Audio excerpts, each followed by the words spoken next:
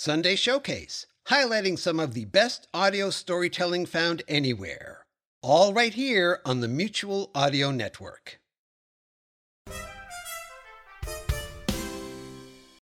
The following audio drama is rated PG-13, suggesting that children under the age of 13 should listen accompanied with an adult.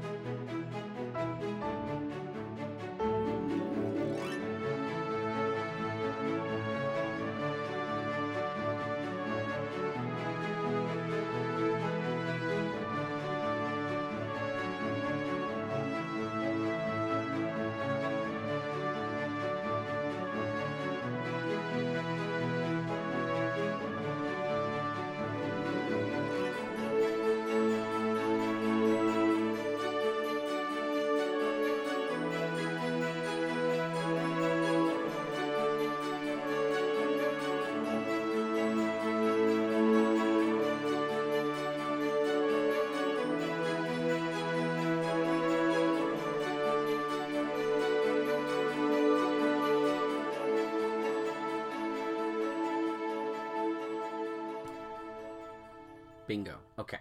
Hi there, I'm Jack Ward, and this special mini summer series is, of course, remembering Mark Bruzee, one of the golden age of modern audio drama pioneers. And today I'm here with Elie Hirschman, longtime, a favorite actor in so many productions, including some of my own, and someone who has worked with Mark for a very long time as well. Elie, how are you today? I'm doing well. How about yourself, Jack? I'm okay. It's a strange time, a very busy time, and a thoughtful time as we think of our friend. There's so much to talk about, but this is the first chance you and I have had to talk face to face, and so I if you could tell the folks a little of your history with the modern audio drama movement first. How long have you been doing work with audio drama? So I first got into audio drama and audio in general in 2004. I took a community class led by someone from a group called Creative Voice Development Group, and they taught how to make money with your mouth, or some creative title like that. Voiceovers for fun and profit. So a fellow named John Galogli came to my local community center and gave this little introduction. And one thing led to another. He trained me in voiceovers and narrations. And once I had that under my belt, I went looking for actual work. I shouldn't say that, but I got a couple of paid voiceover gigs. I'm not sure to this day how I did it, but somehow found my way into a studio. But to keep myself, busy in between those kind of things, I knew that there was audio drama back in the old days. I used to flip through the radio, find some old stuff, and I found the Voice Acting Alliance group, which was a forum for voice actors back in the day, and saw some different casting notices. The one that stuck out was the one that Eric Busby had posted for a couple of different things, a Doctor Who series, a Star Trek series. And from there, I also hooked up with Dream Realm and Darker Projects, and a couple other groups, some of whom are still around and some of whom have, fizzled over the years. But Darker Projects was my gateway into meeting Mark Bruzee. I don't remember who beat who into there, but we were, among the top 5. Either I was there first and he came on, or the other way around. But it was a small group at that point, so we kind of got to know each other pretty quickly. And so my first impression of Mark was that he was this veteran actor who knew a lot more than all of us. He had that gravitas to his voice. He had and I hadn't spoken to him directly, at any point in the early days. You just hear somebody's recording, you hear him doing the introduction. And if you hear, Mark's, this is a Darker Projects production, like you think, okay, that's the way he talks when he goes to the grocery store. He's like, I'd like a zucchini, please. But after a while, I did speak to him on the phone. I called him up and we chatted, and he was just, he was your grandpa, he was your uncle, he was your brother, he just fit. You had a place in your heart, and Mark was in it just instantly. It's so funny when you're talking about him because the first thing that comes to my mind is like he was a steadying force. Like, you know, if you felt nervous about something, he was just some you could feel much more comfortable that whatever you were doing, he was in it with you. And that was I forgot about just how steadying that is in that respect. It was wild when he came to me to talk about Leap Audio because I thought you're asking me about whether or not you should do something. I'm the one who's always asking you, and so I get that feeling, Coach. So what was the first projects? Because you both worked on, like you said, Darker Projects and Dream Realm was when I first sort of ran into your name and listening to your stuff early on when there was like maybe a handful of people on the internet that was doing audio drama. Right. What was the first show that you guys appeared together in? So the first one we appeared together in was well, I'm going to take a step back before that. Okay. We probably were in Star Trek together on Eric's series on Darker Projects, but I don't have a strong memory of Mark from there. I remember him stepping in and saying, I checked with Eric, and there's a series that I'd like to do, and it's an anthology series. I want to call it Night Terrors, and it's, you know, stories that last anywhere from 15 minutes to a half hour, unconnected, just stuff that you do for fun, a one shot, you know, and each week it would be something new, which fit exactly with the mold of old time radio that I was familiar with, you know, from Lights Out to the creaking door to all these different and everything. Yeah, for exactly. Sure. So the old style stuff, and you know that fit with my impression of Mark. He was, you know, an old timey type of guy who, you know, who knew how the business was run. But I was surprised at the first script he picked because it was this. I mean, it could have been on any one of those old time radio shows, but it had a modern twist to it. It was just somebody sitting in a chair with voices interrogating him, these disembodied voices. And it had a political edge to it. You know, Mark got a little bolder in his statements as he went on, especially when he got to Leap Audio. He was there to make a point and to make sure the voices were heard. But this one was much more subtle. But I said, that's not all that exciting. Are people going to be into it? And the end product spoke for itself. It was very gripping. It did the trick. So I was impressed that all of a sudden there's this guy, Mark Bruzee, and he says, okay, I'm starting a series. It just seemed to come together and click really fast. And I was like, okay, this guy's got initiative. And then the next episode, so I think I was in that episode, but there were like 12 voices or something. So it was just kind of a mix. The next episode was one called The Bug Doctor. And this was a classic, you know, gross out type of horror story, which again would have fit perfectly in with any of those old time series. For sure. And this one was I don't know, he found these stories. He didn't write them. So I don't know where he found these authors, but they had just the greatest edge to them. And they were, again, that balance of old timey and modern and funny but scary, you know, just a great pick. And he cast me as a doctor in there, as an entomologist. And I said, it says in the notes, like Eastern European, should I do an accent? And he encouraged me to do an accent. And that was, you know, I always loved doing accents, but I was like, is this really appropriate? Is this going to sound convincing enough? But he was very encouraging. He said, yeah, do the accent. And that kind of attitude of, yes, I'm going to go start a new series. Yes, I'm going to find some swell authors with good scripts. Yes, I'm going to bring in people from my local community theater. There was somebody, I can't remember her name, Victoria something, that he brought in Auburn. She was in community theater with him. And so he said, well, why not make the leap, you know, pardon the pun, over to voice acting with me. For sure. And she was great. He was great. And it all came together. And I was like, wow, is it that easy to put together a series and make it happen? And I think it was just Mark. He made it look that easy. He took a chance. And that was something I learned from him as well, is that if you kind of step up, you just step forward and volunteer. Yeah. You can do some stuff and people will let you do it. And people don't know how difficult it was in those early days of not only do we not did people not have a history other than old time radio to look towards, but the tools were so primitive compared to what we have now. Can you speak to that aspect of like the production and recording and how difficult it was? Even the mics, so many different mic problems where you just getting the people to sound like they were in the same room was almost impossible back then. Right. So I remember I started out with a Logitech mic, a USB mic, which was probably under $30. It was a little like the stick would point towards your face and you had to speak into it. Then I realized you needed a pop screen so that you didn't all over your recording.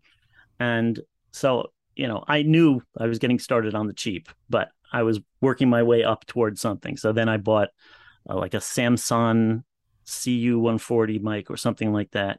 I got myself a pop filter, a mic stand. So I felt like I gradually grew into it. And I didn't have anybody giving me feedback on my quality. So I imagine there's some really lousy quality recordings of me from the first days. Although I love that, I love the innovativeness of Dream Realm where they just leaned into it with Robots of the Company because it just meant the robots had a bad voice box. It was perfect, exactly, right? Exactly, yeah. That was part of the genius of John. Also, Jonathan Patrick Russell. Jonathan. Say it again. Jonathan Patrick Russell. That's the one. That's the one. So he he did a lot of, make do with what you have. There was a lot of, he would get the best actors for the parts, and maybe they weren't the most professional, maybe they didn't have the best equipment, but he put it together. The way Eric would call it, he would say cobble something together. Like that was his take on my character in Darker Projects, the Section 31 files. He was a chief engineer who would just throw things together and see what worked. Right. He would cobble a warp engine together. So I felt like we were sort of doing that in the old days. So there were some sketchy sounding recordings here and there, but there were three people who always had the highest quality, and that was Eric Busby, Chris Snyder, who became his main post producer, and Mark. Like I could never hear anything off in any of the recordings. I don't know what equipment Mark was using at the beginning, but he was the consummate pro, it seemed. His sound was always good. His delivery was always on target. And so that was my impression. Like, okay, this guy is going to keep our level of quality to, hold us to a standard. Yeah. And all of those people were in Darker Projects. And it's one of the reasons why Darker Projects has lasted as long as it has, people who looking back, who I have conversations with people in Reddit and they talk about all these great audio dramas, but they've only audio dramas that have lasted in the last 4 or 5 years. I'm like, you really don't understand the audio drama movement unless you understand all the shows that have been happening from the past and where they've built on and where they created stuff, because this stuff doesn't come in a vacuum, right? So there's these things. It's kind of like somebody saying, well, yeah, I'm a movie, buff, but I've only watched anything that's on streaming services today. It's just it's a whole different world. So, and I think the fact that we are calling it audio dramas and not saying podcasts indicates that we had a grander scope in mind, I guess. Not that it would reach more people necessarily, but it would have a greater weight to it. It would be more of a movie for your ears rather than just a weekly download, which might not have any pizzazz to it. For sure. We wanted to do something, at least I know that in my head, I wanted to do something that would rival movies for the ear as opposed to just create content. Right? Like that people would listen to and get a hold on. So tell me, was your relationship with Mark, has it continued up until his passing? Were you guys still working on stuff? So, when I still lived in the US, because I moved to Israel in 2012, during those first roughly 10 years, I guess, between when I started in audio drama and when I picked up and moved, it was mainly Darker Projects. And so Mark and I did get to work very heavily together, on various projects. In his pet project, Generation 1, in his adaptation of The Falcon Banner by Christopher Patrick Lydon. We'd love to replay that on Mutual. That was a fun show. That's a good one. Yeah. And so we were definitely in constant contact, whether it was by email or Yahoo Messenger, I think we had at the time, um, and then eventually phone calls. I was a little bit phone shy, but got over that once I realized how fun it was to talk to Mark, because he was always just so cheerful. Um, and we did keep in touch for a while. Things started to change, I don't know, along about 2009, 2010, both in terms of darker projects had grown to a point where there was a kind of split where some people wanted to do more of this, some people wanted to do less of that. Um, so I kind of took a back pedal at that point and didn't want to get into a rift or anything like that. So I think we sort of drifted apart at that point, just because we weren't working on the same stuff. He was in my phone, my flip phone back in those days. So I knew that I could call him at any point, and I did check in with him. But when I moved in 2012, we hadn't had much contact at that point. There was a point a couple of years later that MJ and Mark wanted to, revive some of the stuff that we had been working on in darker projects, which included Night Terrors, this anthology that I loved so much. Include 5 Minute Fears, which was, I think, Chris Snyder's take on it, or maybe that was Paul Mannering. One of them said, let's make it even shorter. Let's give them a bite of horror, and that's it. And it was these really well-crafted, tiny little snips of flash fiction. So they wanted to revive that. I taking from Mark's example, I stepped up and said, well, we don't have a script manager, and we're getting some real trash coming through here with formatting nightmares and spelling atrocities all over the place. So I took it upon myself to be the one that they submitted scripts to. I edited them because I was already doing it for Eric, because Eric has very unique grasp of spelling and of the English language. I don't mind saying. Very creative, yes. huh? So what structure did you use? Did you just use Word, or did you use a software of some sort that everybody was filtering into the format things? Like, how did you? They were the more official formats, but I didn't get into those. Eric had a great format, which was just Word, but with different different heading types for different stage directions and characterization. So I just took his template, and that's what we were using. Okay. So I was seeing all the scripts come and go, and I organized a script review committee. So Mark was on that, MJ was on that.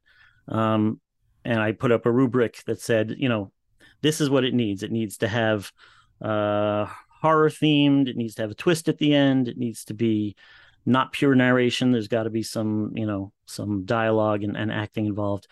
And so I had this whole collection of scripts, both approved and rejected. So when MJ and Mark wanted to start it again, I said, well, I have all of these queued that are just sitting on my external hard drive. Why don't we go with that? So it really looked like we were going to get into something again. And it didn't seem to pan out. I think we might have put out 1 or 2 more episodes, but it did not pan out. And towards the end, I had friended him on Facebook, so I would see his updates once in a while, and I would send him a how you doing message, or regards to David, his husband. But that was about it. So it really was kind of out of the blue, surprising and shocking when I heard about his passing. Yeah, it was a knife strike. I couldn't believe it. I mean, I think so many people like you talked about doing stuff with him, and he had some health issues that we were waiting to see resolved before we moved forward. The last thing in my head was that he would be gone and taken from us. Mm-hmm. So when I said it, Eric was on Facebook, was the person who basically let me know, because I was just like, I saw Eric's post and I was like, no, it's like, Bill, this has got to be a joke. Like, there's no reason this can't possibly happen. So it was just denial in that respect. So I'm sorry for the loss of your friend. I just want to tell you that. Thank you. I'm sorry for the long-term friendship. You knew Mark much longer than I did, even. At least closer in the same way. So that's really hard, and I'm sorry for that. What did you have for us to listen to today? So I mentioned it, and it's one of the episodes of Night Terrors. There was a great selection, and I urge you to go and listen to some of the back catalog there. But that first one that I was in, the Bug Doctor, it just had all the classic elements. It had some of the voices in there weren't necessarily all the ones you'd hear over and over again. There were a couple of hand-picked ones that Mark had put in there. His friend Victoria, I forget who played the lead, but it wasn't one of our main players. And of course me, that's I just think it's a fun one. It just sums up exactly what Mark had in mind. And like all the episodes of Night Terrors, his is the first voice you hear in the episode, introducing it in a character that he called Harbinger, which very creepily told you what you were in for, and then laughed unmercifully at the very end of the episode after unleashing horror upon you, which was just a perfect package at that point. Yeah, and we're so grateful on Mutual that we've played all of Night Terrors on Tuesday Terror. So it's for those people who haven't had a chance to listen to it, we're going to play it right now in a moment. And it's a great time to see you guys at the top of your game at the beginning, Mark, of what you guys were doing. It's fantastic. What are you working on now before we leave you? Where else can people find you? So I appear semi-regularly on the No Sleep podcast, weekly horror fiction podcast that has free offerings and then a little bit more for a membership, a very low price membership, I might add. Mm-hmm. There's a cluster of storytelling groups called the Escape Artists that has Podcastle, Escape Pod, Pseudopod, and now Cast of Wonders. So I've that last one, Cast of Wonders. What's the genre on that? That is for young adults. Gotcha. That could be any, not a strict genre-based one, but anything that's not inappropriate for the younger age. That's kind of a gateway to more audio drama for the younger generation. Yeah, for those who don't know, Escape Pod is science fiction. It's the first one that came out. I believe Pseudopod came out after that, and that's horror. And that's horror, and then Castle Pod is fantasy. And so that's awesome that you're involved in those. Those are classic and great shows. Mm-hmm. Cool. And hopefully I can get you back doing stuff with my stuff. That would be fun. That would be fantastic. I'm here. I loved having you in Biff Straker. I think you played one of the rat men at one point recently. Oh, It yeah. was fun. Recently, I say it was 10 years ago. Mm. Thank you so much, Elie. It's so great to talk to you voice to voice and see your face.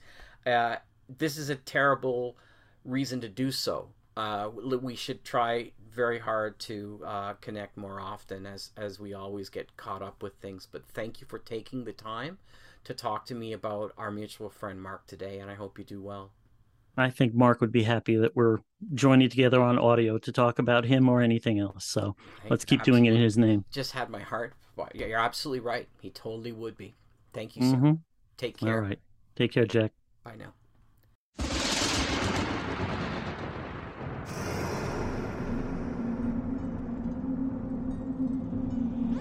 You are in a land away from sunlight. You are in a land of darkness and fear. Somewhere between waking and sleeping are Night Terrors. Night Terrors, an anthology of horror and suspense. Tonight's episode, The Bug Doctor, written by Steve Shiro.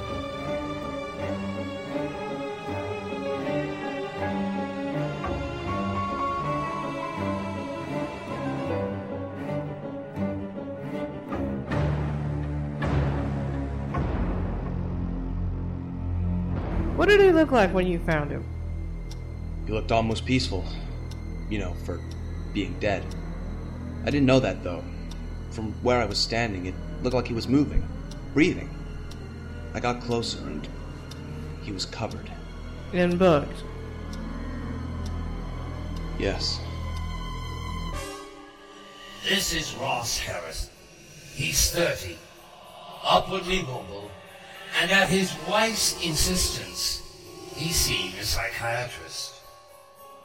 But Ross believes that he suffers from a strange affliction, and the proof he needs to convince the psychiatrist and his family can only be obtained from the Bug Doctor.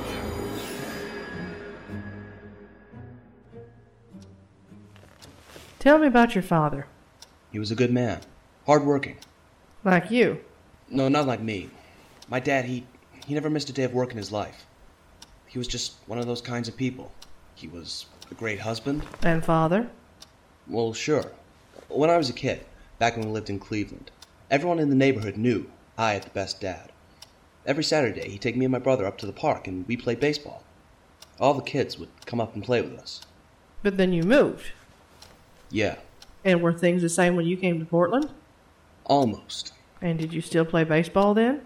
Yeah. Until... Until what? You know what. Until what? He managed that factory for 30 years. 30 goddamn years. You would have done the same thing. Anyone would have done the same thing. He wasn't happy in Portland. No one was happy in Portland. We all wanted things back to the way they used to be. What did he look like when you found him? He looked almost peaceful. You know, for being dead. I didn't know that, though. From where I was standing, it looked like he was moving. Breathing.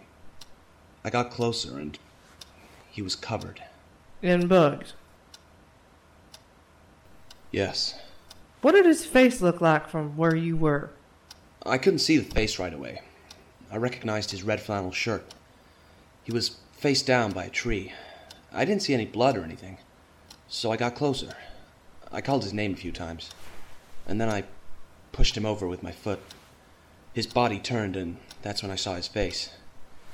It was covered. They were in his eyes, his mouth. His nose? Yeah. No. I see what you're trying to do now, and that is not true. Really? Not true, you say? Let's ponder this, Ross. You, as a boy, have the traumatic experience of finding the body of your father. His body is covered in maggots, specifically in his nose. And now you're going around telling everyone that you... Let's just say you are the craziest sane person I know, Ross. Your wife tells me you were hurting yourself again. She's lying. And I suppose the blood on the collar of your shirt is just my imagination? They give me nosebleeds. Do you know that your wife was asking me if she was going to have you committed? Hell, if you were any other man, I would have to tell her yes. I'm not crazy. No, you're not. You're emotionally scarred. We can work through this. We're starting to make great progress in these sessions. In a few months, I think these delusions may cease, and you can move on with your life. Delusions? Read my lips. I'm not crazy. Just wait. You, Miranda, my kids, you'll all owe me a huge apology. And why is that? I sent a sample to Dr. Morris. Morris? Never heard of him. He's a different kind of doctor. He's an entomologist. A bug doctor. Why embarrass yourself like that? You know what?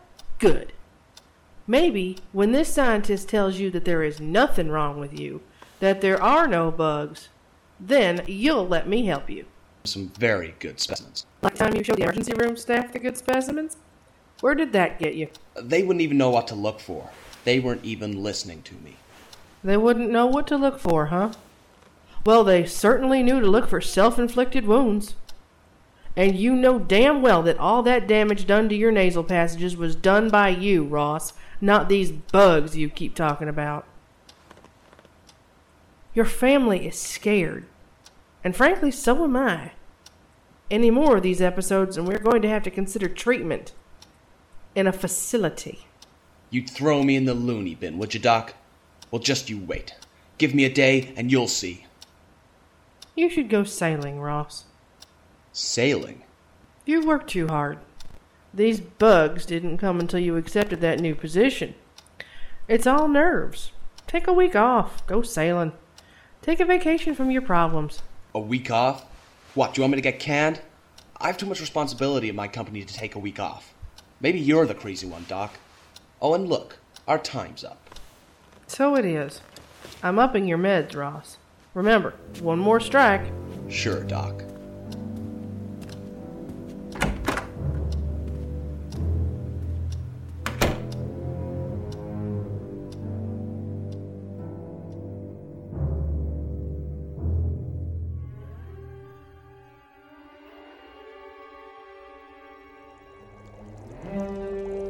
The specimens in this solution here are brine shrimp. What makes these creatures so remarkable is the fact that they can survive in even the harshest of environments. The solution is saline, about the same as salt water. Hell, they've been spotted living in crude oil spills in Alaska. Amazing creatures. Fascinating. Indeed. That's the one place insects never seem to really adapt to, the ocean. They'll be fine in this tank for now. What else came in the mail today? I think this padded envelope is the last of them. What the... Oh, God.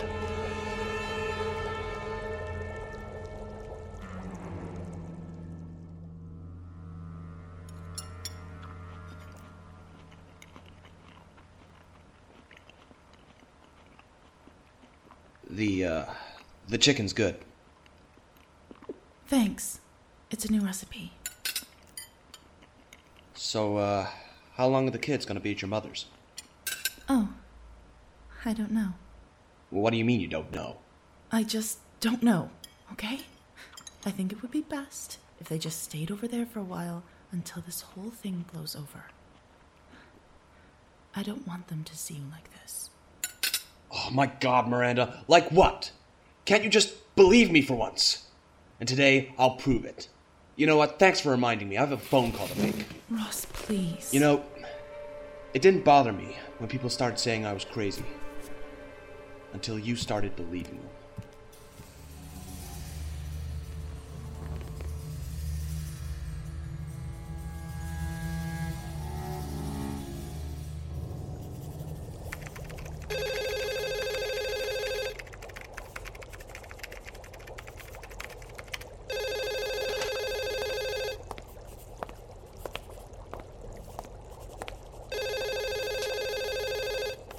Dr. Morris's office.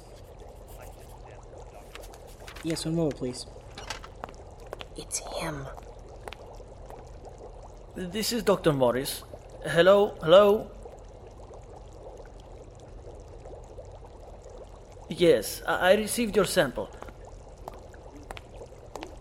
No, I haven't had a chance to look at it yet. I'm not too sure what I am looking for. I see. It has happened before. It's not impossible. Gangrene can be dangerous. Oh, you don't... Have you been to a doctor? You know I'm not a medical doctor. I see. No, I do believe you. I've seen some very severe cases where... Your psychiatrist? You know, I had better give him a call. Evans? Never heard of him. Oh, can you give me her number? I can't ethically do anything until I've spoken with her. I know you understand. No, I'll look at it as soon as you give me her number. Okay, 555 4345. Got it. I'm going to get right on this, Mr. Harrison. What did he want? It was just as I suspected. I get strange requests like this from time to time. You have to be very careful when dealing with these kinds of people. What kinds of people? Crazy people.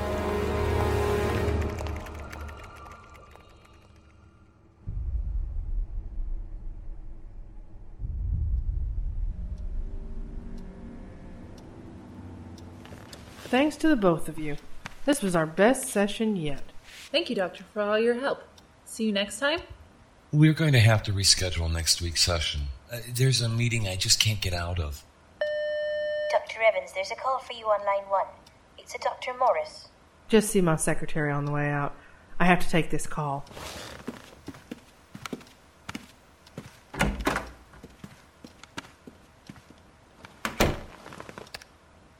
Hello? Hello, this is Dr. Morris from Rapala University.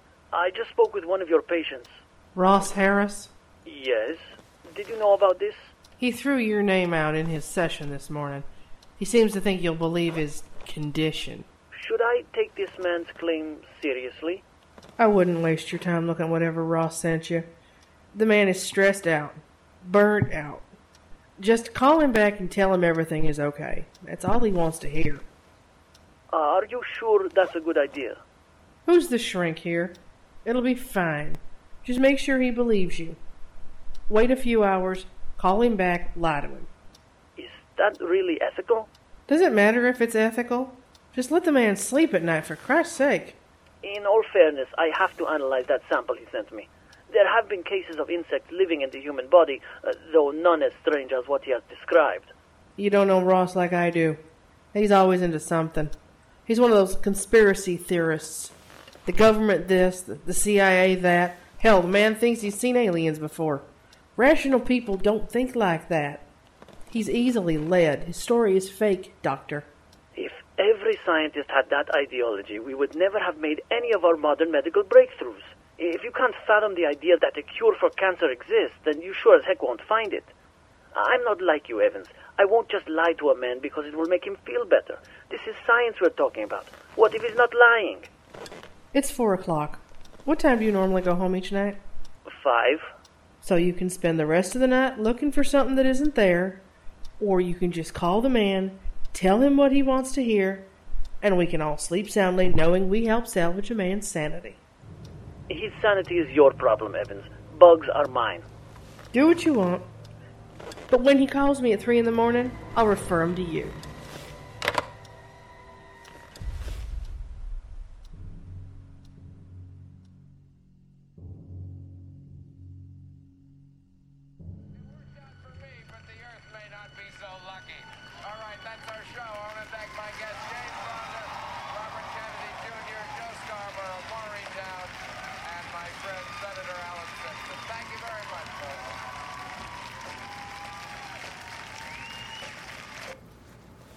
Huh? What's this? A condo in Florida. Look, it's right up on the beach. We can walk on the shore as the sun sets, or get up early for a morning swim. It would be relaxing and romantic, and it's been so long since We've gone over this. Out of the question. Don't you realize how important my job is? I just can't go waltzing off to Florida for a week, my 3rd week on the job. Ross, you need a vacation. I need a vacation. Absolutely not. Fine. The kids and I will go out on our own little vacation, without you. I could use a break from the irrational for a week. Laying on the beach in the sun, that's rational. That makes sense to me. You know, Dr. Evans says you're sick, that you have a disease. But I think the only disease here is your stubbornness. Everything doesn't have to go your way, Ross. You can listen to other people or, God forbid, change your mind about things. I can't take much more of this.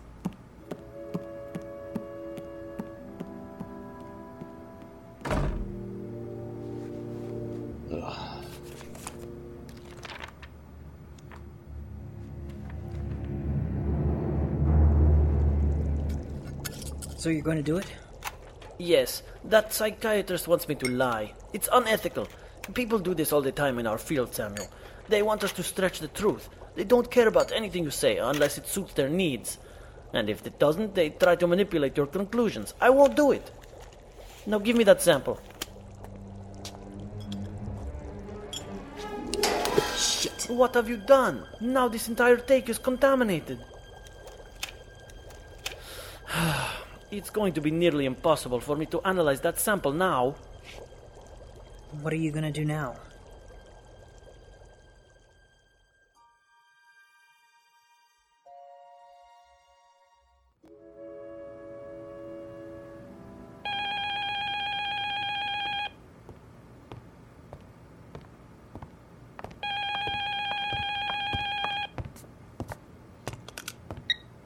Hello?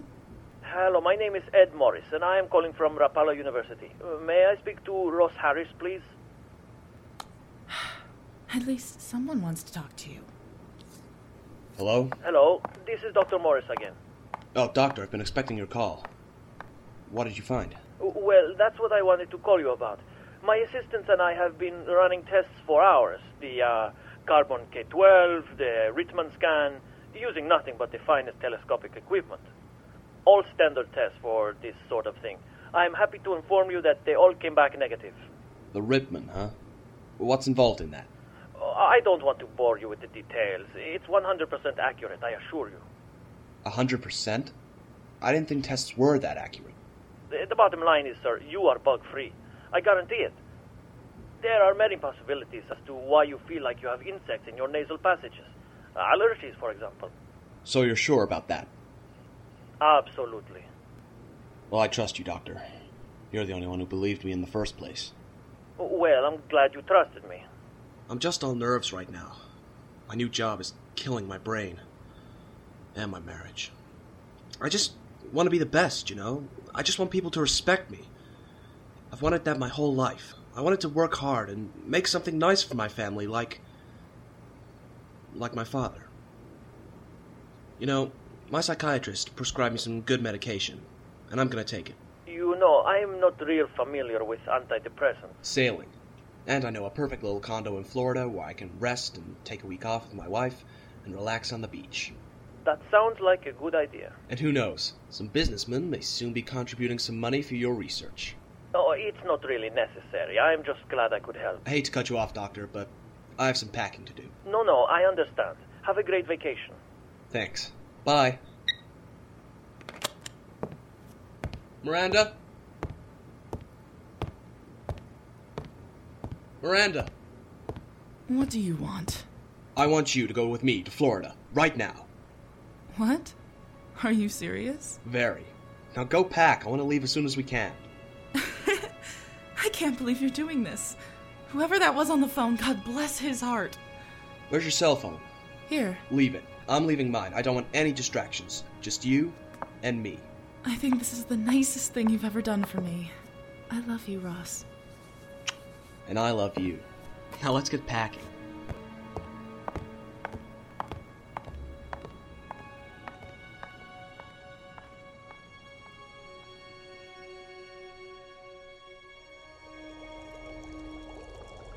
Well, Samuel, it's 5:30. What do you say we get out of here? Sounds good to me.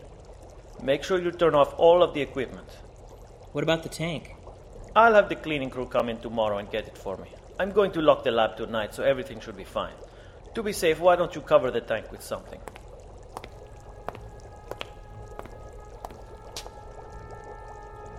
Professor, the tank. It's filled with hundreds of bugs. What do you mean? It has...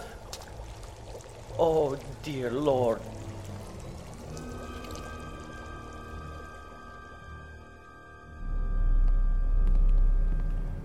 You got everything? Yep, everything's in the car. And my mom has no problem with watching the kids for another week. So, do you have the condo booked? Well, let's worry about that when we get there. For now, let's just go. Race you to the car.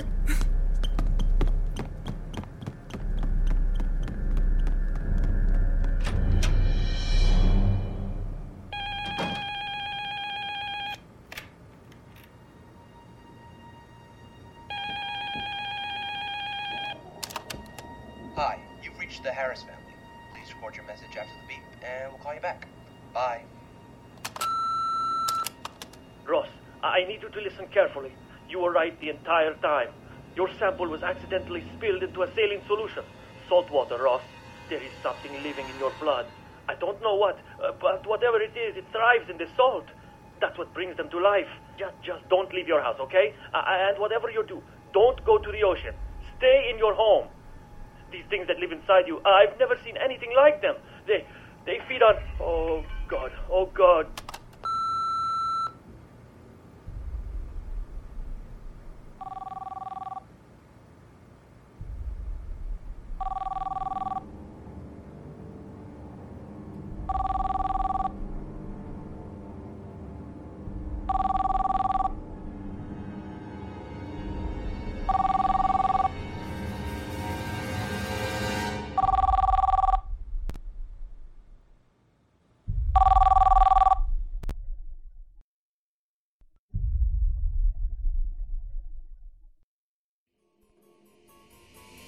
They say that paranoids are not really crazy, because people really are after them. But what about hypochondriacs? Would Ross fit into that category? The category that says it really wasn't just in his head.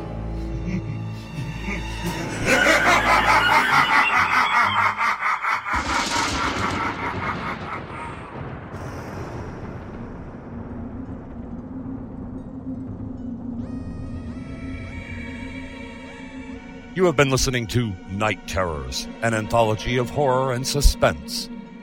The Bug Doctor, written by Steve Shira.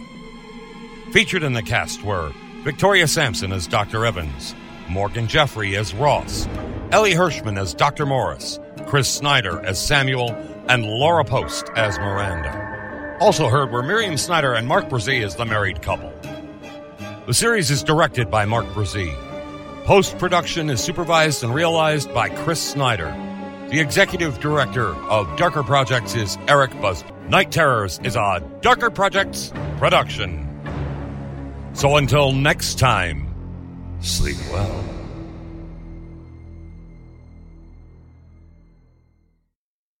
Coming soon from Darker Projects Productions.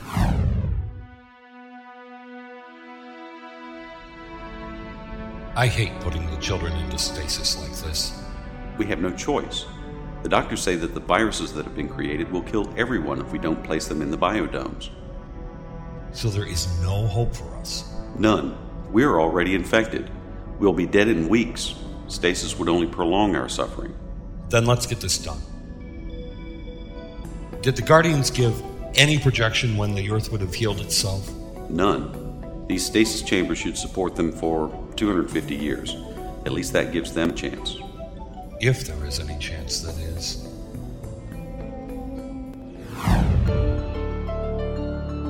In the year 2115, the Earth went mad. Volcanic eruptions, tidal waves, massive pockets of radiation all erupted on the surface. Many people were placed in stasis in 10 biodomes to wait out the cataclysm and await the day that humans would reclaim the Earth. But what awaits them? Did anyone or anything survive from the old times?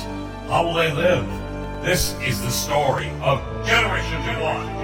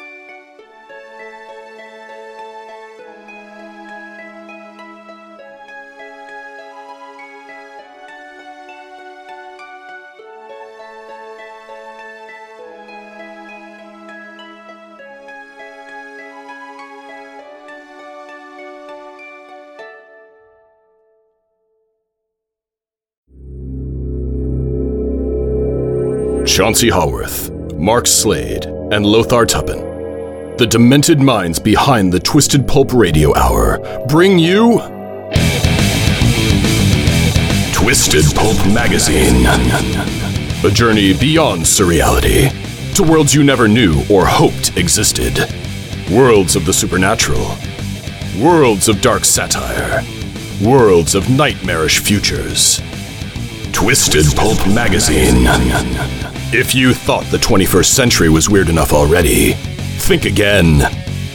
Twisted Pulp Magazine. A step beyond your grandfather's pulp. Available at digitalvaudeville.com. That's digitalvaudeville.com.